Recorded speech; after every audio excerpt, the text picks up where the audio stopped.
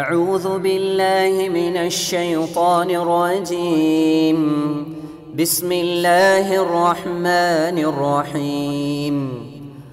கண்ணியத்திற்குரிய எல்லாம் வல்ல அல்லாஹ்வின் நல்லடியார்களே, அல்லாஹ்வுடைய மாபெரும் கிருபையினால் அந்த இறைவன் புனிதமாக ஆக்கியிருக்கக்கூடிய ஜும்மா தினத்தில் அவனை வணங்கி வழிபட வேண்டும் என்கிற உயரிய சிந்தனையில் நாமெல்லாம் இங்கு ஒன்று திரண்டு இருக்கிறோம்.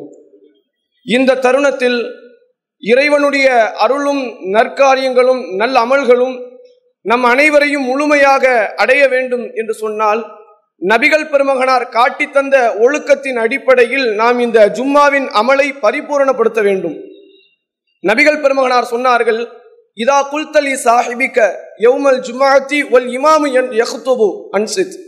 ஜும்மா தினத்தன்று இமாம் உரை நிகழ்த்தி கொண்டிருக்கும் பொழுது உங்கள் அருகில் இருக்கும் உங்கள் தோழரை நீங்கள் சுட்டிக்காட்டி வாய் மூடுங்கள் என்று நீங்கள் சொன்னாலும் ஃபக்கது லகௌத்த, நீங்களும் வீணான காரியத்தில் ஈடுபட்டு விட்டீர்கள். ஒரு மிக பெரும் அளவிலே புனிதம் வாய்ந்த ஒரு சபையாகத்தான் நபி அவர்கள் காட்டி தந்திருக்கிறார்கள். இந்த சபையில் இறைவனுடைய அருளை எதிர்பார்த்திருக்கக்கூடிய நம் அனைவருக்கும் அல்லாஹ்வுடைய அமைதியும் கிருபையும் சாந்தியும் என்றென்றும் நமக்கு ஏற்படட்டும் என்கிற பிரார்த்தனையோடு எனது இந்த உரையை நான் ஆரம்பம் செய்கிறேன்.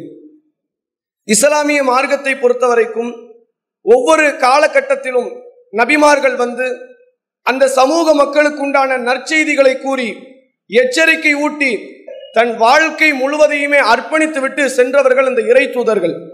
இப்படி ஒவ்வொரு இறை தூதர்களாக இந்த இஸ்லாமிய மார்க்கத்தை எடுத்து சொல்லி கொண்டு வருகிறார்கள். அப்படி இறுதி தூதராக அல்லாஹ் ரப்புல் ஆலமீனுடைய ரசூல் முஹம்மது நபி ஸல்லல்லாஹு அலைஹி வஸல்லம் அவர்கள் முதற்கொண்டு எல்லா இறை தூதர்களுமே தங்களுடைய தூதுத்துவ பணியிலே நிறைவு செய்துவிட்டு இந்த இஸ்லாமிய மார்க்கத்தை பரிபூரணமாக்கிவிட்டு அவர்கள் மரணித்தும் விட்டார்கள்.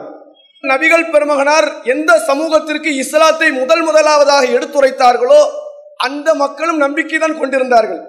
படைத்த இறைவன் யார், அது ஒன்னா இரண்டாங்கிற அளவிற்கான தெளிவான ஒரு நம்பிக்கையில் இருந்தார்கள். அகிலத்தை, மொத்த உலகத்தை, மனிதர்களையும் உண்டாக்கியவன் ஆக்கியவன் அல்லாஹ் ஒருவன் தான் என்பதில் தெளிவாக இருந்தார்கள். ஆனால் அவர்களுடைய அந்த நம்பிக்கைக்கும் அன்றைக்கு இருந்த நபி தோழர்களுடைய நம்பிக்கைக்கும் உண்டான வேறுபாடு என்ன தெரியுமா? அல்லாஹ்வை நம்பினவனைத்தான் அல்லாஹ் சொல்றான் காஃபிர்னு. அன்றைக்கு இருக்கிற நபி தோழர்களை பார்த்து அல்லாஹ் சொல்கிறான் இவர்கள் முஃமின் என்று. ஏன் இவர்களை அல்லாஹ் காஃபிர் என்றான், ஏன் இவர்களை முஃமின் என்றான் தெரியுமா? ரெண்டு பேருக்கு ஒரே ஒரு வேவு தான் ஓடுது, ஒரே ஒரு பிரச்சனை தான், ஒரே ஒரு வேறுபாடு தான். என்ன காரணம் என்றால் இவர்கள் சந்தேகத்தோடு நம்பிக்கை கொண்டவர்கள், இவர்கள் சந்தேகத்திற்கு இடமளிக்காமல் நம்பிக்கை கொண்டவர்கள் என்பதுதான் காரணம். அல்லாஹ் திருமறை குர்ஆனை பற்றி பேசுகிறான். முதல் அத்தியாயத்தில் அல்லாஹ் பேசும்போது அந்த அல் பக்ரா என்ற மிக பெரும் அத்தியாயத்தில் அல்லாஹ் பேசுகிறான், அலிஃப் லாம் மீம் ஸாலிகல் கிதாப், இது வேதம், லா ரைப ஃபீஹி, இதிலே எந்தவித சந்தேகத்திற்கும் இடமில்லை. சந்தேகத்திற்கு இடமில்லாத ஒரு மார்க்கத்தில், சந்தேகத்திற்கு இடமில்லாத ஒரு வேதத்தை உங்களுக்கு தந்திருக்கிறேன், நீங்கள் நாளை மறுமையில் ஒன்று திரட்டப்படுவீர்கள் என்பதை திருமறை குர்ஆன் ஏகப்பட்ட இடங்களில் நமக்கு எச்சரிக்கை செய்கிறது. இந்த இஸ்லாமிய மார்க்கத்தில் நாம் எல்லாம் நம்பிக்கை கொண்டிருக்கிறோம், அல்லாஹ்வை ஏற்றிருக்கிறோம், ரசூலை ஏற்றிருக்கிறோம், மறுமைக்காக வேண்டி போராடுகிறோம். இது முக்கியமல்ல. இதை விட முக்கியம் என்ன தெரியுமா? அந்த நம்பிக்கையில் துளி அளவு கூட சந்தேகத்தை கலப்பிடம் இல்லாமல் முழுமையாக உறுதியாக நம்பிக்கை கொண்டிருந்தால்தான் அல்லாஹ்வுடைய சொர்க்க பூமிக்கு நாம் வாரிசுதாரர்களாக மாற முடியும் என்பதை நீங்கள் தெரிந்து கொள்ள வேண்டும். அல்லாஹ் தன்னுடைய திருமறை குர்ஆனிலே சூரா அஹ்காஃப் என்ற 49வது அத்தியாயம் 15வது வசனத்தில் அல்லாஹ் சொல்கிறான், இன்னமல் முஃமினூன, நம்பிக்கை கொண்டவர்கள் என்றால் யார் தெரியுமா? அல்லதீன ஆமனு பில்லா வரசூலிஹி, அவர்கள் அல்லாஹ்வை நம்பிக்கை கொண்டிருப்பார்கள், அல்லாஹ்வுடைய ரசூலையும் நம்பிக்கை கொண்டிருப்பார்கள். சும்மலம் எருத்தாபு, அதிலே அவர்கள் துளி அளவு கூட சந்தேகம் கொண்டிருக்க மாட்டார்கள். அல்லாஹ் நம்பிக்கை கொண்டவர்கள் என்றால் யாரும் சொல்லி காட்டுறான். இவர்கள் தான் நம்பிக்கை கொண்டவர்கள். நம்பிக்கை கொண்டோம் என்றால் அல்லாஹ்வை ஏற்றோம் என்பவர்கள் எல்லாம் அல்ல, ரசூலை ஏற்றோம் என்று சொல்பவர்கள் அல்ல. அதிலே துளி அளவு கூட சந்தேகத்திற்கு இடமளிக்காமல் யார் நம்புகிறார்களோ அவர்கள் தான் உண்மையில் நம்பிக்கை கொண்டவர்கள் என்று அல்லாஹ் பேசுகிறான். இன்னைக்கு அப்படிப்பட்ட நம்பிக்கை நம்முடைய வாழ்க்கையில் இருக்குதான் பாருங்க.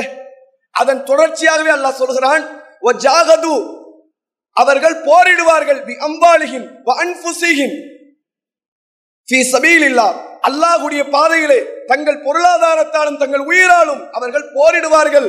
உலாயிக்க ஹுமுஸ் சாதிகூன், அவர்கள் தான் உண்மையாளர்கள், உண்மையான ஈமான் கொண்டவர்கள், இறை விசுவாசிகள் என்றால் சந்தேகத்திற்கு இடமளிக்காமல் யார் இஸ்லாத்தை ஏற்கிறார்களோ பரிபூர்ணப்படுத்துகிறார்களோ என்று இறைவன் அவர்களை பற்றி பேசுகிறான்.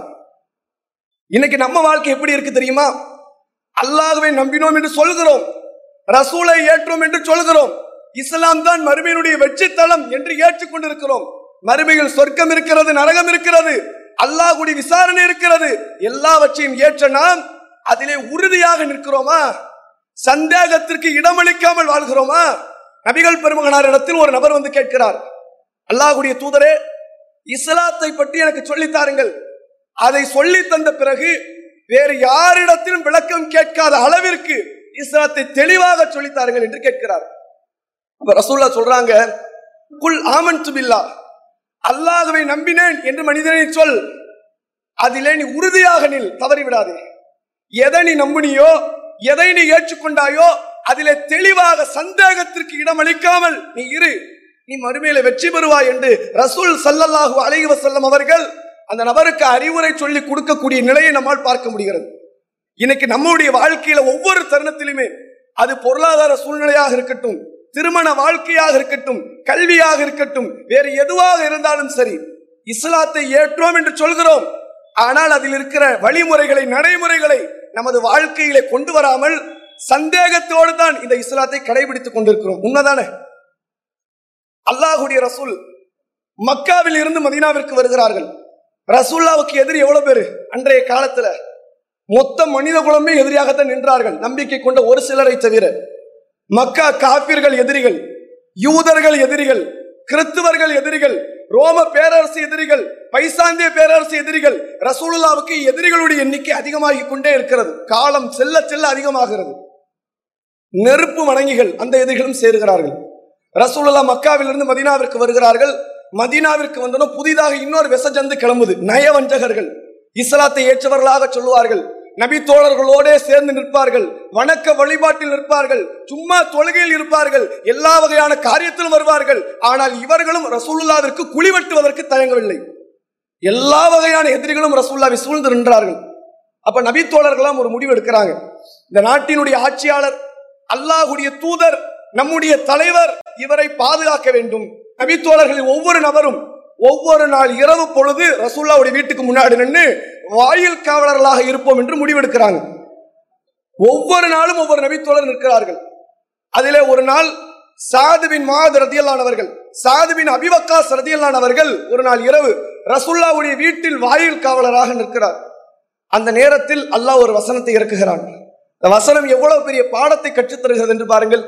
சூரா மாயிதாவின் உள்ள ஒரு வசனம். அல்லாஹ் சொல்கிறான், யா அய்யுஹர் ரசூல் பல்லிக் மா உன்சில இலைக்க மின் ரப்பிக், உனது இறைவனிடம் இருந்து உங்களுக்கு எது அருளப்பட்டதோ அதை நீங்கள் தயவு தாட்சணை இல்லாமல் எடுத்துரையுங்கள். ஃபஇல்லம் தஃபாலு, ஒருவேளை நீங்கள் தூது செய்தியை எடுத்து சொல்லவில்லை என்றால் நீங்கள் இறை தூது பணியை நிறைவேற்றவில்லை என்ற அர்த்தம் என்று அல்லாஹ் சொல்லிவிட்டு, பயப்படுகிறீர்களா? இந்த இஸ்லாத்தை சொன்னா எது ஆபத்து வருமோ, கொலை செஞ்சிருவாங்களோ, இஸ்லாத்தை சொல்ல முடியாத நிலை வருமோ என்று பயம் வருகிறதா? வல்லாஹு யாசிமுக மினன் நாஸ், மனிதர்களுடைய கரத்தை விட்டும் நபியே உங்களை நான் பாதுகாத்து விட்டேன், என் வாக்குறுதி இது. தைரியம், எல்லா இடத்திற்கும் சொல்லுங்கள், இஸ்லாத்தை தைரியமாக சொல்லுங்கள், உங்களுக்கு மனிதனால் சாவு வராது என்று அல்லாஹ் வாக்குறுதி அளிக்கிறான். இந்த வாக்குறுதி வந்ததுதான் தாமதம். உடனடியாக தன் வாயில் காவலராக அன்றைக்கு நின்ற சாத் பின் அபீ வக்காஸை அழைக்கிறார் அல்லாஹ்வுடைய ரசூல். சாதே, நீங்கள் வீட்டுக்கு செல்லுங்கள், என்னை பாதுகாக்க என் ரப்பு பொறுப்பேற்றுக் கொண்டான், இனி எவன் பொறுப்பு எனக்கு தேவையில்லை, நீங்க வீட்டுக்கு போகலாம். அன்றில் இருந்து அல்லாஹ்வுடைய ரசூல் மௌத்தாகின்ற வரைக்கும் தனக்கென்ற ஒரு செக்யூரிட்டி கிடையாது, வாயில் காவலர் கிடையாது, தொழுகைக்கு தனியாகத்தான் வருவார்கள், நயவஞ்சகர்களோடு இருந்தார்கள், போர்க்களத்தில் நின்றார்கள், எதிரி களத்தில் அணியிலே வாழ்க்கைக்கு நெருக்கமாக நின்று போரிட்டார்கள். காரணம் என்ன தெரியுமா? என் இறைவன் வாக்குறுதி கொடுத்தான், அவன் வாக்குறுதிக்கு மாறு செய்ய மாட்டான், கட்டாயம் நான் மனிதனுடைய கரத்தால் கொல்லப்பட மாட்டேன் என்பதில் உறுதியாக நின்றார்கள். அதுக்கப்புறம் தான் பத்ர் போர், அதுக்கப்புறம் தான் உஹது போர், அதுக்கப்புறம் தான் கந்தக் போர், அதுக்கப்புறம் தான் தபுக் போர், அதுக்கப்புறம் தான் ஹுனைன் போர். எல்லா போர்க்களத்திலும் தன்னந்தனி ஒரு ஆளாக எதிரினுடைய வாழ்க்கைக்கு நெருக்கத்தில் நின்று ரசூலுல்லாஹ் போரிட்டார்கள். இதுல ரசூலுல்லாஹ்வுடைய வாழ்க்கையில் நடந்த உறுதியான நம்பிக்கைக்கு ஒரு உதாரணம் தெரியுமா? ஒரு தருணம் ரசூலுல்லாஹ் ஒரு போர்க்களத்தை முடித்துவிட்டு திரும்புகிறார்கள் தன் தோழர்களோடு. ஊருக்கு செல்ல இன்னும் நேரமாகும் என்பதால் ஒரு இடத்தில் தங்கிவிட்டு செல்லலாம் என்று ரசூலுல்லாஹ் முடிவெடுக்கிறாங்க. ஒரு கருவேல மரங்கள் நிறைய நிக்குது. ஒவ்வொரு இடத்திலும் நபித்தோழர்கள் சென்று தங்களுக்குரிய நிழலுக்கான இடத்தை தேர்வு செய்கிறார்கள். ரசூலுல்லாஹ் ஒரு இடத்துல தனியா இருக்கிறாங்க. தன்னுடைய வாளை மரத்தில் தொங்க விட்டு ரசூலுல்லாஹ் தூங்குறாங்க. திடீரென்று விழிப்பு வருகிறது. எழுந்து பார்க்கிறார்கள். வாளுடைய இடத்துல இல்லை. அதை ஒரு நபர் கையில எடுத்து ரசூலுல்லாஹ்வுடைய கழுத்தின் பக்கத்தில் வைத்து விட்டு, முஹம்மதே, உங்களை யாரு காப்பாற்றுவார்? இஸ்லாத்தை சொன்னீங்கல்ல, ஏதோ வீர தீரமாக பல போர்க்களத்தில் கண்டீர்கள், வெற்றி பெற்றீர்கள், உங்களுக்காக உயிரை கொடுக்க ஒரு பெரும் கூட்டம் எல்லாம் இருக்கிறது. ஆனா இப்ப வராது, இப்ப உங்களை காப்பாற்ற முடியாது. அவன் என்ன கொள்ளுவான், ஆனா உங்களை காப்பாற்ற இயலாது என்று உறுதிப்பட நின்றவர் பேசுகிறார், முஹம்மதே, உங்களை யார் இப்பொழுது காப்பாற்றுவார்? அப்போதும் ரசூலுல்லாஹ் சொல்றாங்க, ரசூலுல்லாஹ்வுடைய ஆயுதம் இல்ல, வேற எந்த வகையான நபித்தோழரை கூப்பிட வாய்ப்பு இல்ல, எந்த ஒரு காரியத்தை உடனடியாக செய்யறதுக்குண்டான வாய்ப்பு வகையே இல்ல. அப்படிப்பட்ட சூழ்நிலையிலும் நபிகளார் சொன்னார்கள், என்னை காப்பாற்ற என் இறைவன் இருக்கிறான், நான் எவனுக்கு பயப்பட வேண்டிய அவசியம் கிடையாது. ஏன்? என் இறைவன் வாக்குறுதி அளித்திருக்கிறான், என்னை காப்பாற்றுவேன் என்று சொல்லி இருக்கிறான், யாரை கண்டும் அஞ்ச வேண்டிய அவசியம் இல்லை என்று நபிகள் பெருமகனார் அந்த இடத்திலே சூளுரைத்தார்களே, இதுதான் சந்தேகம் அற்ற உறுதியான நம்பிக்கை. இந்த நம்பிக்கை நம்ம வாழ்க்கையில் இருக்குதா? அல்லாஹ் குர்ஆன்ல சொல்றான், இன்றைக்குள்ள இஸ்லாமிய ஆண்களுடைய நிலைமை இதுதான், இஸ்லாமிய பெண்களுடைய நிலைமை இதுதான். வாழ்வாதாரத்திற்கு அல்லாஹ் உறுதி அளிக்கிறான். குல் மா இந்தல்லாஹி கைரும் மினல் லஹ்வி வ மினத் திஜாரா வல்லாஹு கைருர் ராஸிகீன். நபியே, மனிதரிடத்தில் சொல்லுங்கள், இந்த வியாபாரத்தை விட, வீணானை விட அல்லாஹ்விடத்தில் இருப்பது தான் உங்களுக்கு சிறந்தது, உணவளிப்போரில் அல்லாஹ் ஆகச் சிறந்தவன் என்று அல்லாஹ் வசனத்தில் சொல்றான். இந்த நம்பிக்கை எந்த ஒரு இஸ்லாமிய ஆணினுடைய நெஞ்சையாவது தைத்ததா? எந்த இஸ்லாமிய பெண்ணுடைய நெஞ்சை தைத்ததா? பொருளாதாரத்திற்கு அல்லாஹ் வாக்குறுதி அளிக்கிறான், உலக வாழ்வாதாரத்திற்கு அல்லாஹ் வாக்குறுதி அளிக்கிறான், நாம் சாப்பிடுகின்ற உணவிற்கு அல்லாஹ் வாக்குறுதி அளிக்கிறான். கவலையே படாத. உலகத்தில் எந்த ஒரு ஜீவனுமே தனக்குரிய உணவை சேகரித்துக் கொண்டு வாழ்வதல்ல, முதுகுல போய் சுமந்துகிட்டு இருக்குதா? எந்த கழுதையாவது தான் சாப்பாடு நாளைக்கு வேணும் முதுகுல சுமக்குதா? எந்த குரங்காது நாளைக்கு தேவை 10 பழத்தை எடு தூக்கிட்டு ஓடுதா? அன்றைக்கு உண்டான உணவை மட்டும்தான் அது தேடும். மறுநாள் உணவை அல்லாஹ் பொறுப்பேற்றிருக்கிறான். யாருக்கும் எந்த கவலையும் இல்லை. இப்படித்தான் உலகத்தை நான் அமைத்திருக்கிறேன், என்னை நம்புங்கள், உங்களுக்கு உணவளிக்கிறேன் என்கிறான் அல்லாஹ். நம்ம இஸ்லாத்தை ஏத்துக்கிட்டோம்னு சொல்றோம், இஸ்லாத்தை வழிபடுகிறோம் என்று சொல்கிறோம், இஸ்லாத்தை முழுமையாக நம்புகிறோம் என்று சொல்கிறோம். ஆனால் இன்னும் சந்தேகத்தில் தான் இருக்கிறோம். சந்தேகத்தின் வெளிப்பாடு தானே.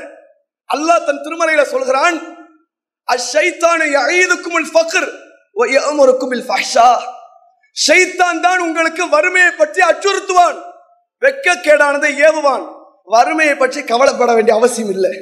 கண்ணை ஓங்கிட்ட கேட்டா கொடுத்தேன், மூக்கு ஓங்கிட்ட கேட்டா கொடுத்தேன், காதை ஓங்கிட்ட கேட்டா கொடுத்தேன், உணவையும் நான் கொடுப்பேன், கவலையே படாதே என்று அல்லாஹ் வாக்குறுதி அளிக்கிறான்.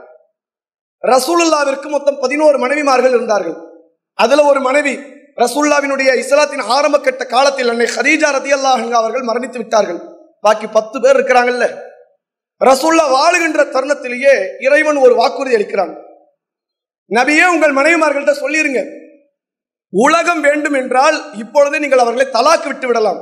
அவர்களுக்கு மறுமைதான் வேண்டும் என்றால், அல்லாஹும் அல்லாஹுடைய ரசூலும் தான் வேண்டும் என்றால் உங்களை விட்டு அவர்கள் செல்லக்கூடாது. நீங்கள் மௌத்தான பிறகும் கூட உங்கள் மனைவி என்ற பெயரோடு தான் அவர்கள் வாழ்ந்தாக வேண்டும். அல்லாஹ் கட்டளையிடுகிறான். அல்லாஹ் தன்னுடைய திருமறை குர்ஆன் சூரா அஹ்ஸாபில பேசுகிறான். எந்த பெண்ணுங்க இப்படி உடன்படுவாங்க? அதுல மத்த பெண்ணை கூட விட்டுருங்க. அன்னை ஆயிஷா ரலியல்லாஹு அன்ஹா 18 வயதில் ரசூலுல்லாவை இழந்து விதவை என்ற நிலைக்கு வருகிறார். அடுத்த 2 ஆண்டில் ஆயிஷாவினுடைய தகப்பனார் அபூபக்கர் சித்திக் ரலியல்லாஹு அன்ஹு அவர்கள் மௌத்தாயிட்டாங்க. மிக பெரும் 2 துணை ஒரு பெண்ணுக்கு இருக்குதுன்னா, ஒன்னு தகப்பனார், இன்னொன்று கணவர். 2 பேரையுமே 20 வயதுல இழந்துட்டாங்க. அடுத்த கட்ட வாழ்வாதாரத்துக்கு என்ன நிலை? இது அல்லாஹ் அப்பவே உணர்த்துறான். சாப்பாடு கிடைக்காது, ஒழுங்காக உலகத்தில் வாழ இயலாது. எந்த மனைவியும் ரசூலுல்லாஹ் கொடுக்க விரும்பல. நாங்கள் மரணிக்கின்ற வரைக்கும் உங்கள் மனைவி என்ற பெயரோடு தான் வாழ விரும்புகிறோம். ஏன்? உணவளிக்க அல்லாஹ் பொறுப்பேற்றுக்கிட்டான், எந்த கவலையும் கிடையாது. எங்கள் பாதுகாப்பிற்கு அல்லாஹ் இருக்கிறான், எந்த கவலையும் கிடையாது என்பதிலே உறுதிப்பட நம்பியவர்கள் நபிகளாருடைய மனைவிமார்கள். இன்னைக்கு அந்த நம்பிக்கை யாருக்காவது இருக்குதா? நம்ம பேசும் போதெல்லாம் சொல்லுவோம், இப்ராஹிம் அலைஹிஸ்ஸலாமை அல்லாஹ் நெருப்பு குண்டத்திலே தள்ளக்கூடிய அந்த சூழ்நிலையில் கூட காபிர்கள் எல்லாம் சேர்ந்து தள்ளினார்கள். இறைவன் காப்பாற்றினான். நபி தோழர்கள் மிக தெளிவாக நம்பினார்கள். யாரை பற்றியும் கவலைப்பட வேண்டிய அவசியம் அல்ல. எனக்கு அல்லாஹ் இருக்கிறான், அவன் வாக்குறுதி கொடுத்திருக்கிறான் என்பதில் தெளிவாக இருந்தார்கள். திட்டவட்டமாக யோசித்தார்கள். உலகத்தில் எதை பற்றியும் கவலை இல்லாமல் மறு உலகத்திற்காக வேண்டிய தன் பயணத்தை தொடர்ந்தார்கள். ஜுலைபிப் என்ற ஒரு நபித்தோழர், அவரை பத்தி பல செய்திகள் நீங்க கேட்டிருப்பீங்க. ஒரு நபருக்கு உடலில் ஒரு உறுப்பு போயிடுச்சுன்னு வைங்களேன், அடுத்த கட்டமா நிலகுலைஞ்சு போயிருவோம். ஒரு விரல் போயிட்டு கொஞ்சம் யோசிச்சு பாருங்க. அதை நினைத்து வருத்தப்பட்டு அவன் வாழ்க்கையை பெரிய அளவில் அழிச்சிருவான். ஒரு விரலுக்காண்டி. ஒரு கால் போயிடுச்சு, சுகர் நோய், ஒரு புண்ணு வந்துருச்சுன்னு சொல்லி காலை வெட்டி எடுத்துட்டாங்க. அவன் நிலை எப்படி ஆகும் தெரியுமா? இனிமேல் ஓட முடியாது, நடக்க முடியாது, வண்டி ஓட்ட முடியாது, எந்த இடத்துக்கு விரும்பின மாதிரி வேகமா போக முடியாது, பிறருடைய துணையோடு தான் அடுத்த இடத்திற்கு செல்ல முடியும் என்று நினைத்து நினைத்து புழுங்கி அவன் வாழ்க்கை அவன் அழித்துக் கொள்வான். ஜுலைபிப் என்ற நபித்தோழர் போர்க்களத்தில் நின்று போரிட்டுக் கொண்டிருக்கிறார். திடீரென்று அவருடைய கரம் வெட்டப்படுகிறது. ஒரு கை போயிடுச்சு. உயிர் போயிட்டு அது வேற, ஷஹீது அல்லாஹ்விடத்தில் சொர்க்கத்தை அவர்கள் அடைந்து விடுவார்கள். ஒரு கை போயிட்டு இப்ப போர்க்களத்தை விட்டு தப்பிக்கணும் ஒண்ணு. ரெண்டாவது அவருடைய அடுத்த கட்ட வாழ்க்கை எப்படி நகர யோசிச்சு பாருங்க. கை போயிடுச்ச, என் வாழ்க்கை என்ன ஆகுமோ, என்னுடைய நிலை என்ன ஆகுமோ, என்னை யாரு காப்பாத்துவா, எனக்கு சாப்பாடுக்கு என்ன செய்ய என்ற நிலை அல்ல. அடுத்த கரத்தால் தனது வாளை எடுத்து மீண்டும் எதிரிகளோடு போரிடுவதற்கு துணிந்தாரே, இதுதான் இறைவன் மீது சந்தேகமற்ற ஒரு நம்பிக்கை. இந்த நம்பிக்கை இஸ்லாமிய மக்கள்கிட்ட பெருவாரியாக இல்லை. உறுதியாக நின்றால் உலகத்தில் யாரையும் வென்றுவிடலாம். நம்மோடு அல்லாஹ் இருக்கிறான் என்ற நம்பிக்கை இருக்கிறதா? அல்லாஹ் தெளிவுபட வாக்குறுதி அளிக்கிறான். எப்படி கொடுக்கிறான் தெரியுமா? அல்லாஹ் வலா தஹீனு வலா தஹ்ஸனு அன்துமுல் அலௌன இன் குன்தும் முஃமினீன். நம்பிக்கை கொண்டவர்களே, நீங்கள் தளர்ந்து விடாதீர்கள், நீங்கள் கவலைப்படாதீர்கள். நம்பிக்கை கொண்டு இருந்தால் நீங்கள் தான் உயர்ந்தவர்கள். கவலையே வேண்டாம். உங்களுக்கு கஷ்டம் வரும், சிரமங்கள் வரும், சோதனைகள் வரும், தளர்ந்து விடாதீர்கள், நீங்கள் கட்டாயம் உயர்வீர்கள் என்றால் வாக்குறுதி அளிக்கிறான். இந்த வாக்குறுதியை ஏற்று நாம் இருக்கிறோமா? இன்னைக்கு இருக்கிற இஸ்லாமிய பெண்களை கொஞ்சம் பாருங்க. அதிலும் குறிப்பாக இந்த இளம் பெண்கள், திருமணத்திற்காக தயார் நிலையில் இருக்கக்கூடிய பெண்கள், அவருடைய தாய் தந்தையர்கள் தௌஹீது மாப்பிளைக்கு மணமகனுக்கு எதிர்பார்ப்பாங்க. ஒண்ணுக்கு 18 வயசு ஆயிட்டு ஒரு தௌஹீது மாப்பிள்ளை வேணும், ஒரு 20 வயது ஆயிட்டு இப்ப உடனே கட்டி கொடுக்கணும் என்பதற்கு முனைவார்கள். அப்படி முனையக்கூடிய நேரத்தில் தௌஹீது மாப்பிள்ளை கிடைக்க நேரம் ஆயிடுச்சுன்னு இங்க, ஐயோ பொண்ணு வாழ்க்கையை போயிருமே, பொண்ணுடைய வாழ்க்கையை சீரழிஞ்சிருமே, பொண்ணு 28 வயசு 30 வயசு ஆயிட்டுனா என்ன பண்றது, யாரும் திருமணம் முடிக்க வரமாட்டார்களே என்று நம்பிக்கை இழந்து அந்த பெண்ணை ஒரு மாற்று கொள்கையில், இணை வைப்பு கொள்கையில், இஸ்லாத்தை பற்றி அறவே அறிவற்ற ஒரு மணமகனுக்கு திருமணம் முடித்து வைக்கக்கூடிய தௌஹீது பெற்றோர்கள் உண்டுல்ல, யாராவது மறுக்க முடியுமா? ரசூலுல்லாஹ்வுடைய காலத்துல அபூ தல்ஹா என்கிற நபித்தோழர், ஆரம்பத்தில் அவர் காஃபிராக இருக்கிறார். அவர் உம்மு சுலைம் ரதியல்லாஹு அன்ஹா அவர்கள், இவர் இஸ்லாத்தில் இருக்கிறாங்க, இவங்களை பார்க்க வராங்க. அபூ தல்ஹா காஃபிராக இருக்கும்போது, உம்மு சுலைமே உங்களை நான் திருமணம் முடிக்கலாம்னு நினைக்கிறேன், என்ன கல்யாணம் முடிச்சுக்கிறீங்களான்னு கேட்கிறாங்க. அந்த நேரத்துல உம்மு சுலைம் ரதியல்லாஹு அன்ஹா அவர்கள் சொல்கிறார்கள், ஏற்கனவே திருமணமாகி அபூ சுலைம் என்ற ஒரு நபரை, தன் கணவனை இழந்த விதவை பெண் இவர். வாழ்க்கையே பெரிய கேள்விக்குறி. இது எல்லாத்துக்கும் மேல தனக்கு ஒரு புள்ள வர இருக்கு. அனஸ் ரதியல்லாஹு அன்ஹு அவர்கள் இவருடைய புள்ள. விதவை பொண்ணுக்கு கல்யாணம் ஆவத பெரும்பாடு. ஒரு புள்ள இருந்துச்சுன்னா அந்த பிள்ளைக்கு கல்யாணமே ஆகாது என்ற நிலைதான். அனஸ் என்ற 10 வயது மதிக்கத்தக்க ஒரு சிறுவனையும் வைத்திருக்கிறார். திருமணத்திற்கு தயார் என்று ஒரு நபர் வந்து கேட்கிறார். அப்போ உம்மு சுலைம் அவர்கள் சொல்கிறார், என் இறைவன் வாக்குறுதி அளித்திருக்கிறான். என்ன வாக்குறுதி தெரியுமா? இணை வைப்பாளர்களை திருமணம் முடிக்க கூடாது என்பது இறைவன் போட்ட சட்டம், அது கட்டளை. அந்த கட்டளைக்கு மீறி எல்லாம் உங்களை திருமணம் முடிக்க முடியாது. அபூ தல்ஹா சிறந்த அழகுடையவர், ஒரு பெரும் பணக்காரர், பிற்காலத்தில் ஒரு பெரிய தோட்டத்தை எல்லாம் அல்லாஹ்வுடைய பாதையில கொடுத்தவர், மிக பெரும் அளவிலே அந்த இடத்தில் ஒரு இளைஞர், ஒரு வீரர், அப்படி ஒரு நிலையில் இருக்கிறார். ஆனால் காஃபிர் என்ற ஒரே காரணத்திற்காக, அல்லாஹ் தடுத்திருக்கிறான் என்ற ஒரே காரணத்திற்காக தனக்கு வந்த மிகப்பெரிய வாய்ப்பை அந்த பெண் தட்டி விடுறாங்க. இல்ல முடியாது, உங்களை திருமணம் முடிக்க முடியாது. ஏன் தெரியுமா? அல்லாஹ் வாக்குறுதி அளிக்கிறான், நம்பிக்கை கொண்ட ஆண்களை விட யார் ஒருவர் இணை வைப்பில் இருக்கிறாரோ அந்த ஆண்கள் உங்களை எவ்வளவுதான் கவர்ந்தாலும் அவர்களை திருமணம் முடித்து வைக்காதீர்கள், அவர்களை திருமணம் முடிக்காதீர்கள் என்று அல்லாஹ் பேசுகிறான். அவர்களை விட நம்பிக்கை கொண்ட அடிமை எவ்வளவோ சிறந்தவன் என்று அல்லாஹ் சொல்கிறான். உங்களை திருமணம் முடிக்க முடியாது என்கிறார். பிறகு அவர்கள் இஸ்லாத்தை அறிந்து கொள்கிறார். இஸ்லாத்தை புரிந்து கொண்டு உளமாற ஏற்றதுக்கு பிறகுதான் திருமணமே நடக்குது. எவ்வளவு பெரிய நம்பிக்கைன்னு பாருங்க.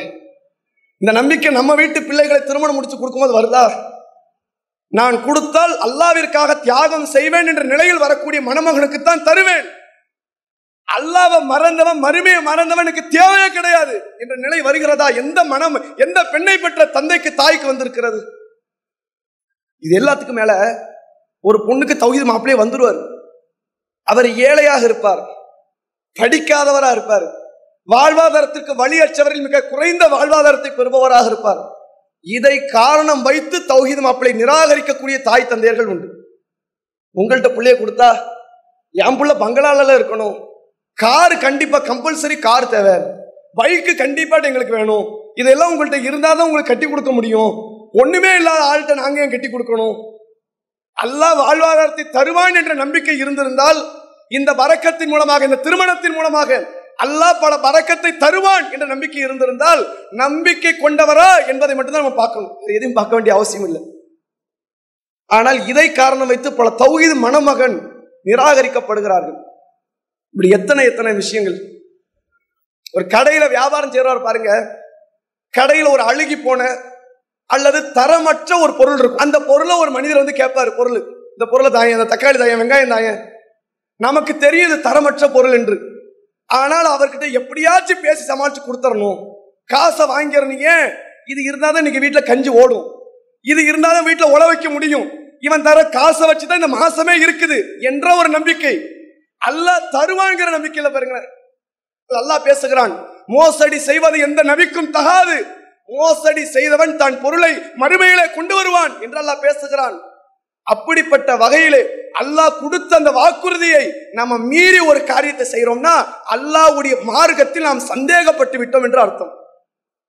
அல்லாஹ் சொல்றான், நீ நேர்மையா நட, நான் தரேன்.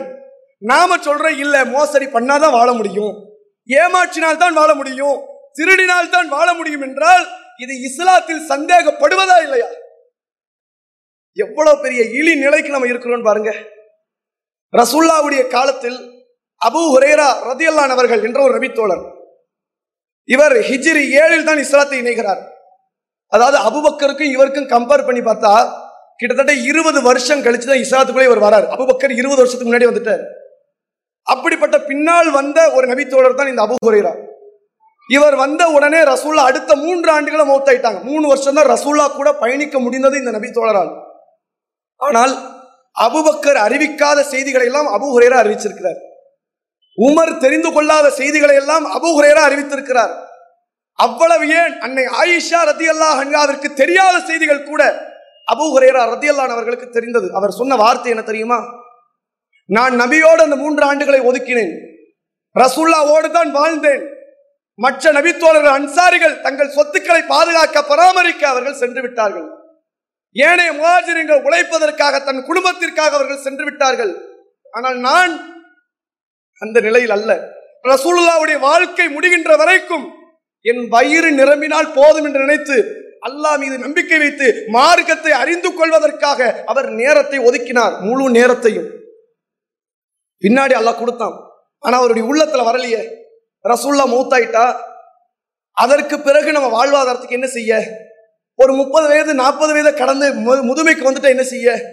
பிறர்கிட்ட கையேந்த முடியாத நம்ம வாழ்வாதாரத்துக்கு என்ன செய்ய என்ற ஒரு பயம் அல்ல அவருக்கு. ஏன்? அல்லாஹ் உணவளிக்க போதும், இதுக்கப்புறம் என்ன பயம் என்கிற தெளிவுபட ஒரு நம்பிக்கையில இருந்ததால் இஸ்லாத்தை அதிகம் அறிந்த ஒரு நபித்தோழர் என்கிற பட்டியலில் ஒரு முக்கியமானவர். இன்றைக்கு நாம் அமல்படுத்தக்கூடிய ஹதீஸ்கள்ல கிட்டத்தட்ட 60% அதிகமான செய்திகள் இவர்களுதான். எப்படிப்பட்ட தியாகம்னு பாருங்க. தியாகத்திற்கு முன்னால் முழுமையான நம்பிக்கை, அல்லாஹ் தருவான், வேறு யாரையும் நம்பி இருக்க வேண்டிய அவசியம் அல்ல, என் இறைவனுடைய வாக்குறுதி இருக்கிறது என்று முழுமையாக வாழ்ந்தார்கள். இன்றைக்கு அந்த வாக்குறுதியை நம்பாத மக்களாகத்தான் நாம் இருக்கிறோம். மோசடி செய்தால், திருடினால், ஏமாற்றினால், மற்ற தவறான நடவடிக்கையில் ஈடுபட்டால் தான் வாழ முடியும் என்று ஏற்றுக்கொண்டிருக்கிறோம். நம்ம நிலைமை எப்படி இருக்குன்னு பாருங்க. நபி தோழர்கள் தெளிவுபட இருந்தார்கள், அல்லாஹ்வை நம்புகிறோம், எந்த சூழ்நிலையிலும் அல்லாஹ் நம்மை கைவிட மாட்டான் என்பது தெளிவாக இருந்தார்கள், உளப்பூர்வமாக நம்பினார்கள். அதற்கு ஒரு எடுத்துக்காட்டு அபூபக்கர் சித்திக் ரலியல்லாஹு அன்ஹு அவருடைய வாழ்க்கையை நீங்க பாருங்க. ஒரு தருணம், ரசூலுல்லாஹ் மிஅராஜ் பயணத்தை முடித்து விட்டு வருகிறார். மறுநாள் காலை பொழுது அபூஜஹல் சந்திக்கிறான். அவன் கேலியா கேட்கிறான். ரசூல்லா சொல்றாங்க. அப்ப அந்த இடத்தில் ரசூல் ஸல்லல்லாஹு அலைஹி வஸல்லம் அவர்கள் நடந்த செய்தியை சொல்லும் பொழுது ஒரு கூட்டம், ஒரு சாரார் கலன்று விட்டு செல்கிறார். ரசூல்லா சொன்னதை நேரடியா கேட்கிறாங்க. நபி பேசுறாங்க, அல்லாஹ்வுடைய ரசூல் பேசுறாங்க. நான் இன்று இரவு மிஅராஜ் பயணம் சென்றேன், பைத்துல் முகத்தஸுக்கு சென்றேன், அல்லாஹ் என்னை அழைத்து சென்றான், அவன் அத்தாட்சியை காட்டினான் என்று பேசுகிறார்கள். ஒரு கூட்டம் அப்படியே காஃபிராக மாறி செல்கிறார்கள். காரணம் தெரியுமா? இவர் பொய் சொல்றாரு கொடுக்க, நம்ம நம்பணும், இவர் நேர்மையா இருப்பாருன்னு சந்தேகமெல்லாம் இருக்கு. அது எப்படி ஒரு நைட்ல போக முடியும்? வானத்துக்கு போனதை விடுங்க, பைத்துல் முகத்தஸ் போக முடியுமா? 3 மாசம் ஆகுமே, ஒட்டகத்துல போனா குதிரையில போனா. ஒரு நாள் நைட்டுக்குள்ள பைத்துல் முகத்தஸ் போக முடியுமா என்று சந்தேகப்பட்டார்கள். ஒரு கூட்டம் இஸ்லாத்தை விட்டு வெளியேறியது. இந்த செய்தி இந்த நேரத்தில் அபூபக்கர் சபையில இல்லை. அபூபக்கருக்கு இன்னொரு நபர் போய் கேட்கிறார். இன்னொரு நபர் போய் சொல்லுகிறார், அபூபக்கரே, உங்க நண்பர் முகமது அவர்கள் ஏதோ பைத்துல் முகத்தஸ் நேற்று நைட்டு போயிட்டு வந்ததா சொல்றாரு, மிஅராஜ் பயணத்திற்கு சென்று விட்டு வந்ததாக சொல்கிறாரு, அதெல்லாம் உண்மையா அப்படின்னு ஒருத்தர் கேட்கிறார் அபூபக்கர்ட்ட. இங்க நடந்த சம்பவமே தெரியாது, ரசூலுல்லாஹ் சொன்னதே தெரியாது. என் தூதர் முகம்மது சொல்லி இருந்தால் அவர் உண்மையைத்தான் சொல்கிறார், இதுல எந்த பிரச்சனையும் கிடையாது. அவர் எதை சொன்னாலும் நம்புவேன், என்னத்தை பேசினாலும் நம்புவேன். அந்த நம்பிக்கையில சிறிதளவு கூட நாம் அந்த சந்தேகத்தை கலந்து விட மாட்டேன் என்பதில் தெளிவாக இருக்கிறார். அதற்கு அவர் சொல்கிறார், வானத்தில் இருந்து வகை செய்து வருகிறது என்று அவர் சொல்கிறார், அதையே நம்பி விட்டேனே, அதை விட இது பெருசு. அப்ப அங்கிருந்து வந்துச்சு, இப்ப இங்கிருந்து அவர் போயிருக்கிறார், இவ்வளவுதானே, நான் தெளிவாக நம்புகிறேன் என்றார். நம்பிக்கை கொண்டதில் நபி தோழர்கள் ஆக சிறந்தவராக ரசூலுல்லாஹ் அபூபக்கரை உயர்த்தி காட்டினார்கள். உலகமே சமூகமே என்னை நிராகரித்தது, ஆனால் முதலில் என்னை அங்கீகரித்தது இதோ இந்த அபூபக்கர் என்றார்கள். அப்படிப்பட்ட தரம் உயர்ந்ததற்கான காரணம் சந்தேகமற்ற ஒரு நம்பிக்கை அந்த நபி தோழருக்கு இருந்தது. எந்த கால சூழ்நிலையிலும் யாருடைய கரத்தையும் எதிர்பார்த்து, உலக லாபத்திற்கு உலக வாழ்வாதாரத்திற்கு எதிர்பார்த்து இஸ்லாத்தை சந்தேகிக்க கூட்டத்தில் அந்த நபி தோழர்கள் யாரும் இல்லை. இதை புரிந்து கொண்டு நம்முடைய வாழ்க்கையில ஒவ்வொரு தருணத்திலுமே இஸ்லாமிய மார்க்கத்தை நம்புவதோடு மட்டுமல்லாமல் அல்லாஹ் வாக்குறுதி அளித்தால் அது கட்டாயம் நடக்கும். குர்ஆன்ல அல்லாஹ் என்னெல்லாம் சொல்றான் எல்லாமே நடக்கும். அல்லாஹ் குர்ஆனிலே பேசுகிறான், தடுத்து நிறுத்த முடியாத ஒரு நாள் அந்த மறுமை, சந்தேகத்திற்கு இடம் அளிக்க முடியாத ஒரு நாள் அந்த மறுமை, அதில் கட்டாயம் உங்களை வெளிப்படுத்துவேன், கண்டிப்பாக உங்களிடத்தை விசாரணை செய்வேன், கண்டிப்பாக சொர்க்க நரகம் இருக்கிறது என்று அல்லாஹ் வாக்குறுதி அளிக்கிறான். உளப்பூர்வமாக நம்பினார்கள் நபித்தோழர்கள். அதனால் தான் வாழ்கிற தருணத்தில் மனித புனிதர்களாக அன்றைக்கு நபித்தோழர்கள் திகழ்ந்தார்கள்.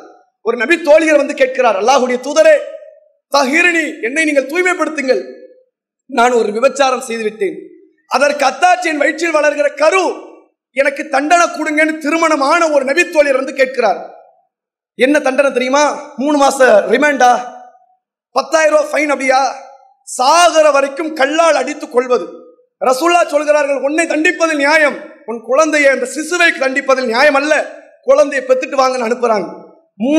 10 மாத காலம் கழிகிறது. வருகிறார், குழந்தையை பெத்துட்டா போதுமாமா, பால் யார் கொடுப்பா, நீயே கொடுத்துட்டுவான்னு அனுப்புறாங்க. 2 ஆண்டுகள் உருண்டோடுகிறது. மீண்டும் குழந்தையை நடத்தி கூட்டு வந்து ஒரு நபித்தோழரிடத்தில் பொறுப்பை ஒப்படைக்கிறார் ரசூலுல்லாஹ். அந்த பெண்மணிக்கு தண்டனை வழங்கப்படுகிறது. சாவை எதிர்பார்த்து 3 ஆண்டு காலம் உயிரை கையில் பிடித்துக் கொண்டு ஒரு நபி தோழியர் வாழ்ந்தாரே. உறுதியான நம்பிக்கை, அல்லாஹ்விடத்தில் கண்டிப்பாக போவோம், அல்லாஹ் கண்டிப்பா கேட்பான், என்ன தொலைச்சிருவான், அதற்கு முன்பாக உலகத்திலே பைசல் பண்ணிடணும், அல்லாஹ்விடத்தில் சென்று குற்றவாளியாக நிற்க எனக்கு தயக்கமாக இருக்கிறது, மிக பெரும் வெறுப்பாக இருக்கிறது என்பதை உணர்ந்து ரசூலுல்லாஹ்விடத்தில் சாவை எதிர்பார்த்து வந்தார்கள். இதுதான் உறுதியான நம்பிக்கை. இப்படி ஒரு நம்பிக்கை இஸ்லாத்தில் இருந்தால், இந்த இஸ்லாமியர்களுக்கு இருந்தால் எந்தவித கவலையும் அல்ல, உறுதிப்பட சொல்லலாம், நாம் அனைவரும் சொர்க்கவாசி, கண்டிப்பா சொர்க்கம் போயிருவோம். அல்ல அந்த கடைசி தரத்தில் கடுகளவு ஈமானிற்கு சொர்க்கத்தை கொடுக்கிறான. எந்த கடுகளவு ஈமான்? நம்ம ஈமானா தரத்துல நிக்குமா? அந்த கடுகளவு ஈமானுக்கு பக்கத்துல வருமா? அந்த கடுகளவு ஈமான் என்பது அல்லாஹ் கொடுத்த வாக்குறுதியை உளப்பூர்வமாக ஏற்பது. நீ அமல் செய்யல பின்னாடி, அதெல்லாம் பின்னாடி பாத்துக்கலாம், பிரச்சனை கிடையாது. நீ தொழல வேண்டாம், நீ நோம்பு வேண்டாம், அதெல்லாம் பிரச்சனை இல்லை. என் இறைவன் சொன்னால் கட்டாயம் நடக்கும், தெளிவாக இருக்கும். சுன்னத்து தொழுவது, நாங்க திக்ர்கள் ஓதுறோம், நாங்க குர்ஆனை ஓதுறோம், இதெல்லாம் விஷயமே கிடையாது. உளப்பூர்வமாக நம்பிக்கை, சந்தேகமற்ற நம்பிக்கை, அவன் கொடுத்த வாக்குறுதி நிறைவேறும் என்ற நம்பிக்கை. இப்படி இருக்கக்கூடிய தூய்மையான இஸ்லாமியர்களை தான் அல்லாஹ் சொல்கிறான், உலாயிக்க ஹுமு சாதிகூன், அவர்கள் தான் உண்மையாளர்கள், அவர்கள் தான் மறுமையினுடைய சொர்க்கவாசி என்று பேசுகிறான். அத்தகைய நன்மக்களாக வல்ல இறைவன் நம் அனைவரையும் ஆக்கியருள் புரிவானாக. வாஹிரு தஅவானா அல்ஹம்துலில்லாஹி ரப்பில் ஆலமீன். அஸ்ஸலாமு அலைக்கும் வரஹ்மத்துல்லாஹி வபரகாத்துஹு.